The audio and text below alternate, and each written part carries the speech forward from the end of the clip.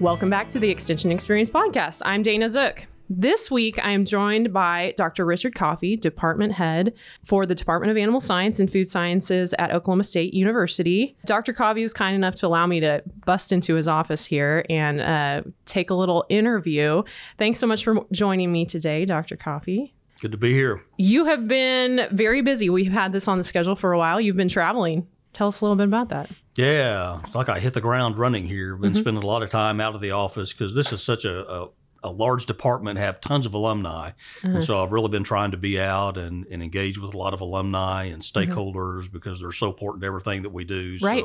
So a lot of time has been spent out of the office, but I have been trying to spend enough time here to actually do my job. I think we are assured that you're probably getting your job done. You've been to the Cattlemen's Convention, right? I did. I actually just got back from NCBA. I was down in New Orleans for that and just was able to engage a bunch of our alumni there that are scattered all across the U.S. in lots of different roles. And right ahead of that, I actually spent a few days in Japan with one of our faculty members doing some collaborative work there. So yeah, the last 3 weeks in particular has been kind of a whirlwind. That's cool. Are you a fan of Japanese food? Because that sounds delightful. It's interesting. I've done a bit of international traveling, and everywhere I go, I try and make myself just participate in the cuisine that they have. Right. And I've really not done a whole lot of Japanese before, but I did while I was there. And for the most part, I enjoyed it. Yeah, that's one thing I've not really eaten much of. I recently had an experience with that, so I was just interested to see what you would say. Some international travel, you don't ask what it is, you just eat it. Right. It's better not to know.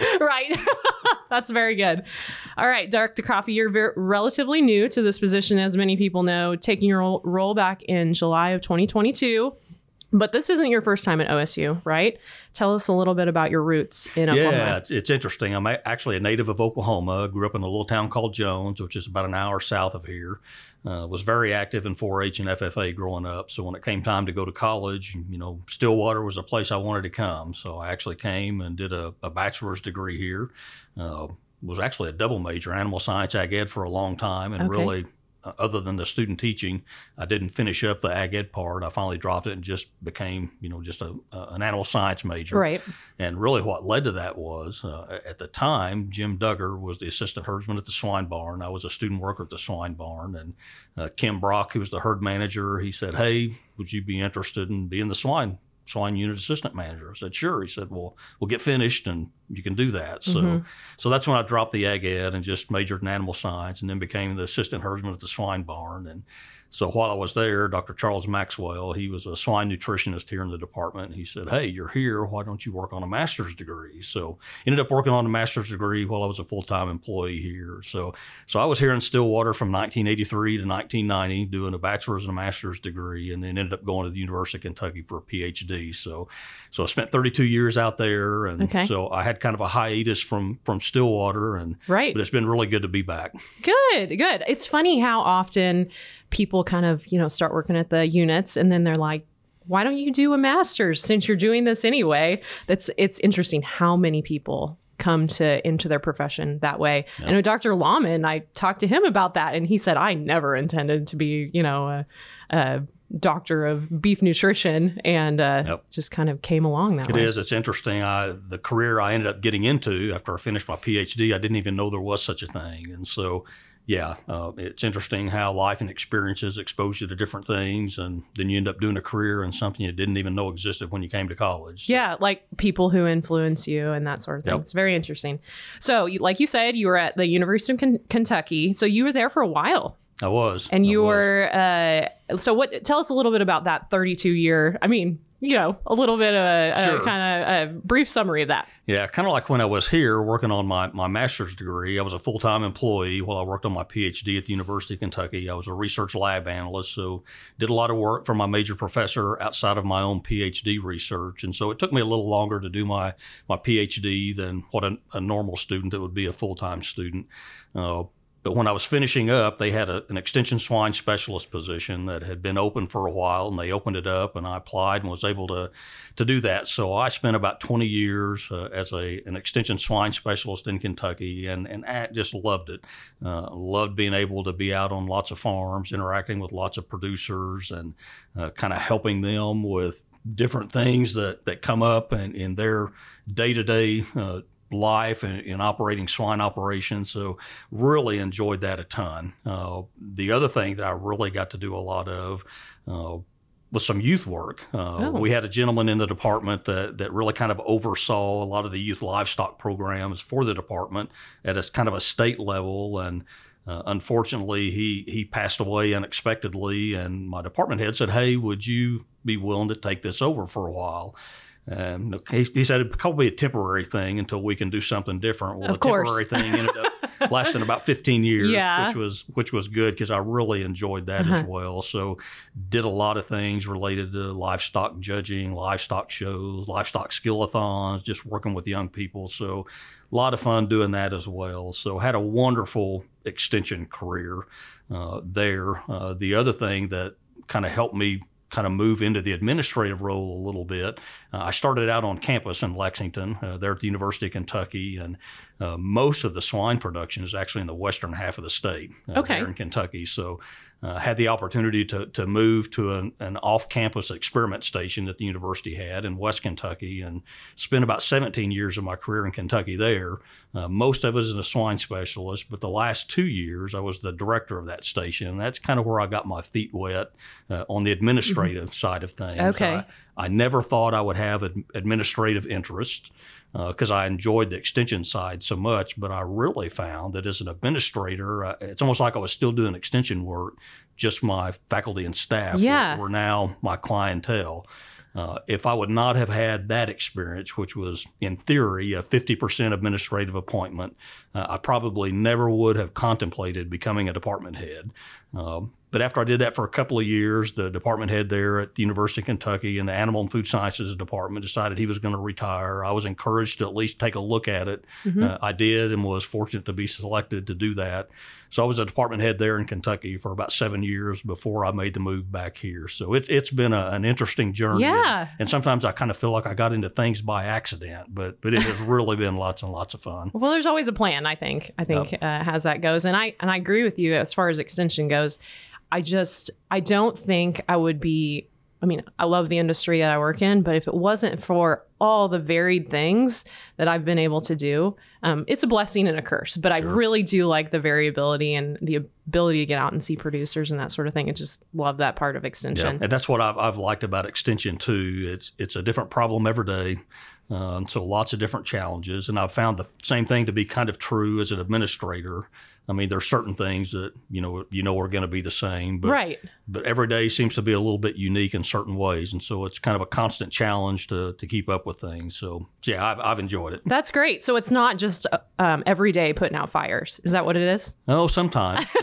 But no, that's what I always wonder if that's what administration would be like. So yeah, I tell everybody as a department head, my job is really just to keep the rocks out of the way of the faculty and staff that are really doing lots of really neat and productive things. And so if I can help do that in ways that allows them to stay a little more focused on what they're doing, then I've had a successful day. Well, good. Well, so you mentioned the extension, being an extension specialist. I think as an area specialist, I kind of know how that has gone. But when I was growing up, we lived on a hog farm. Part of our farming operation was hogs. And interestingly enough, when I started my position, my predecessor, two people before me, was basically a swine person. And so just file cabinets full of designing hog barns and stuff, because he finished his job up in the 80s. And so he's still alive. Vernon Stevens is his name. But I'm interested to, how did the industry change as you were in that role? It had to have been a huge change. Oh, it really was. If I look back when I first got into swine extension back in 1994, still lots and lots of what we would call small family farms. With very varied kinds of facilities, everything from still a lot of outdoor production to some semi-confinement facilities to some that were starting to transition to really almost exclusively indoor confinement things. So there was a wide range then. And if I look to when I transitioned out of swine extension, the industry had just changed dramatically. There were still some family farms, but lots more vertical integration, Right. lots more company-owned hogs, and even some of the independent producers that were still involved in pork production had gotten very large. When I first started, if you had 200 sows, you were a large operation. Oh, that seems big to me. When I left, just in terms of economies of scale, if you weren't 2,500 to 3,000 sows, you probably weren't the size you needed to be just to be a good economic unit. So just dramatically changed from really independent family-owned farms to much more vertical integration with large units, with contract nurseries and finishers, very technologically advanced facilities in terms of the ventilation controls and feeding systems. So just a dramatically different industry than what it used to be from the production side. The one thing that still has been constant, both in what I experienced in Kentucky and even true here in Oklahoma, the youth livestock side still is a big part of the pork thing as well. So there's still lots of smaller, and in those cases, it may be 50 sows or less that are really designed more for just generating show pigs, Right. For the youth livestock project. So that's been a constant across, but in terms of just the production side, that has changed just a whole lot. Yeah, when I was growing up, we had just a semi-confinement, kind of a south-facing open, buildings with the curtain and everything. And since then, my family has transitioned out of that. But that was a big, it was contract hogs, but that was a big part of our family's income for a while. And I guess you knew if you did something wrong in the Christensen household, you might be washing hog shed. That's right. Yeah. That's right. So, I was just curious. It'd be interesting in that time to have been a swine extension specialist. Yeah, and the other really big thing that changed was the whole regulatory side. Right. And part of that probably needed to happen just from an environmental sustainability standpoint. So that's something else that really changed a lot over the course of time when I was working at Swine Extension. And that's going to just continue, I think, in the future. Yeah. So given your experience at other animal science institutions, how is animal science department here at OSU unique, or how does it stand out compared to what you've experienced? Sure. I tell everybody this really is kind of a unique place, and University of Kentucky was the land grant institution there in Kentucky, just like Oklahoma State is here. But there are differences in the department, and some of the things that come to mind that really are different. If you go back years ago, almost all animal science departments had purebred livestock that were a part of their animal units. And it was pretty common for them to take animals to different shows and exhibit. That's really not normal now. And Oklahoma State still has that. And they're one of the few that does. And that's really a great recruiting tool for this department. Both at our purebred beef unit, we have purebred swine and some even show pig swine. Same thing at our sheep and goat unit, our dairy unit.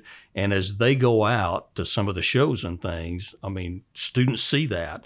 And that is a huge draw to students here. There's a reason why we have 1,100 undergrad students in animal science, and a lot of it is because of the purebred focus that we have, the production focus that we still have, that really draws a lot of good livestock kids from across the United States to this department. I can remember multiple good livestock kids that we had in Kentucky that I really wanted to keep in the Department of Animal and Food Sciences there, but I would lose them to Oklahoma State. Oh. And the reason is because of that livestock focus. And the other thing that really is a little bit unique here, even though some other departments do it as well, is the history and tradition of competitive judging teams that this department has. Both on the livestock side, the meat side, the dairy side, and even academic quadrathlon. There's lots of students that really enjoy that. And so having the success and the history that this department has is another just great recruiting tool for a lot of the really good livestock kids that are out there. So those are a couple of things that come to mind. Something else that really is super important from an instruction standpoint is the access that we have to our animal units. They are so close to campus. in 5 minutes, I can be on any of them. That is not true at a lot of land grant institutions. It was not true at Kentucky. On a good day, our closest units were 30 minutes away. And so it's much more difficult to utilize them for hands-on training as much as you would like. That's not the problem here. So there are just multiple things that I think are just kind of unique about this place.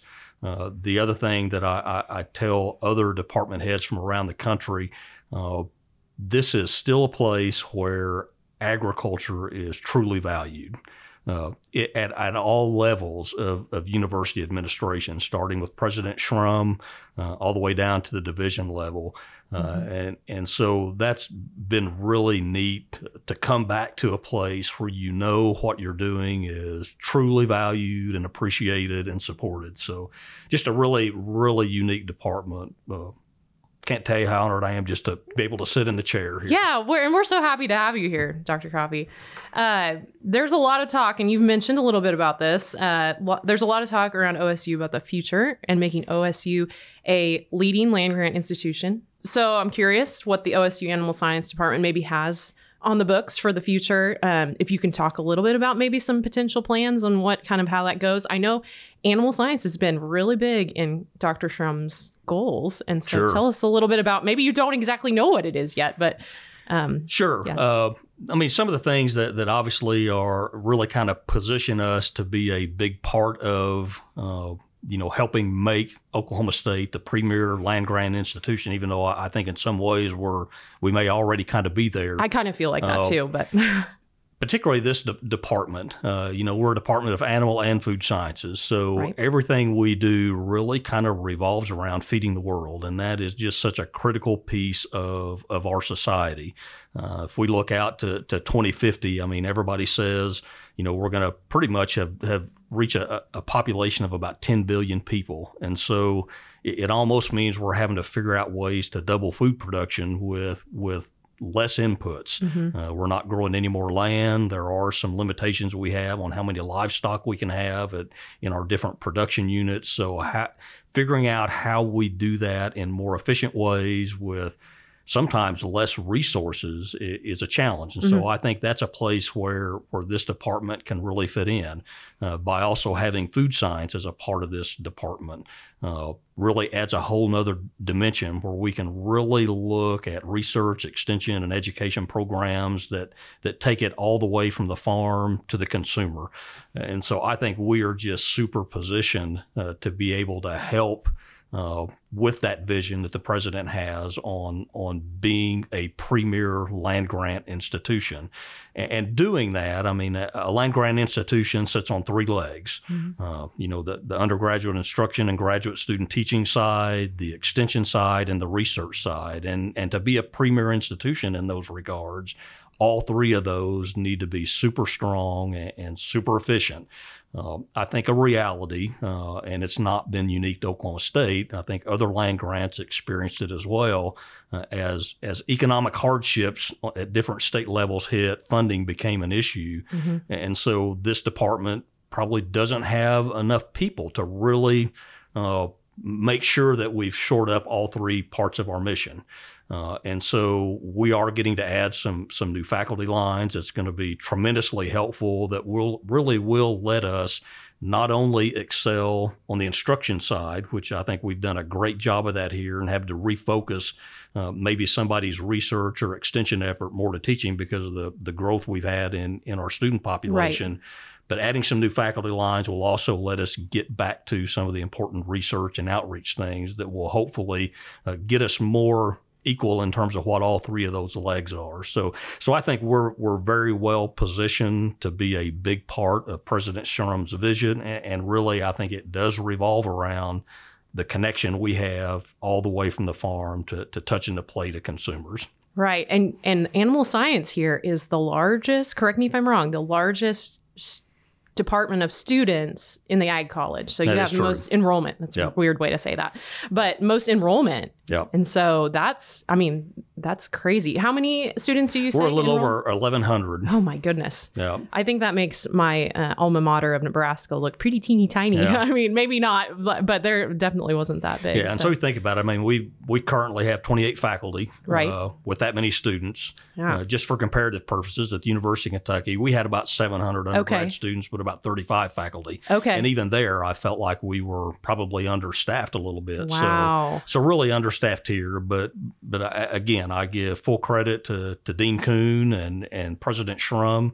I think they've recognized that, and they are allowing us to fill some new lines. So really an exciting time to really look into the future on where are we going as a department, what are some of the really critically important gaps that we have in terms of instruction or research or extension, and fill those with some new folks. So lots of fun and exciting things. A good time to maybe refocus, like you said. bet. Yeah, that's You good. bet. It's always important. So, I put you on the spot for that question. Dr. Coffey, I can imagine that being a department head is really very busy. I can't imagine doing that. But I'm curious as what you do in your free time, if you have any. Do you do anything fun? I mean, do you have? Sure. Okay. Yeah, and that is something that I talk about with faculty a lot, and I'm trying to get better at it myself about kind of this work-life balance thing. But there's usually not enough hours in the day to do Right. everything you want to do. But it is pretty important to at least have something that you can do outside of work that you enjoy. I like to play golf, so I don't okay. get to play it as much as I would enjoy. But Yeah.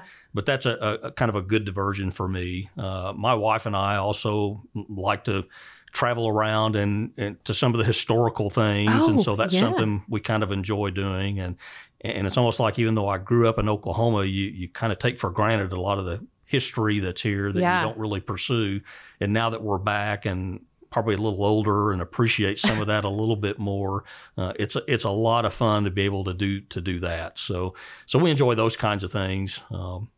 Again, I wish I had a little more time to do some of those. Right. But there are times that you need to have some downtime. So I do try and do that some. There's been some excellent golf days in the last couple months, so I hope you've been able to get out on the golf course. Well, I have to confess, since I've been back, and of course, there's so much I'm trying to learn. Right. I've probably not done that as much as I need to, but Yeah. I'll try and correct that as temperatures warm up a little bit. I do enjoy golf, although I don't get to go hardly at all. Maybe once a year, but maybe as my kids get a little older, I'll be able to do that. It's kind of like, I'm glad my husband isn't too critical of my skills, because There you go. I chase too many balls for it to be too efficient. Dr. Coffey, I really appreciate you joining me on the podcast. I know that everybody is going to enjoy this segment, and just to learn a little bit more about you, especially the extension educators maybe out in the field who haven't been able to meet you. And so I appreciate you taking your time. Yep, I've enjoyed it. Thank you so much. I hope you've enjoyed this segment, and thank you for joining us, and have a wonderful week.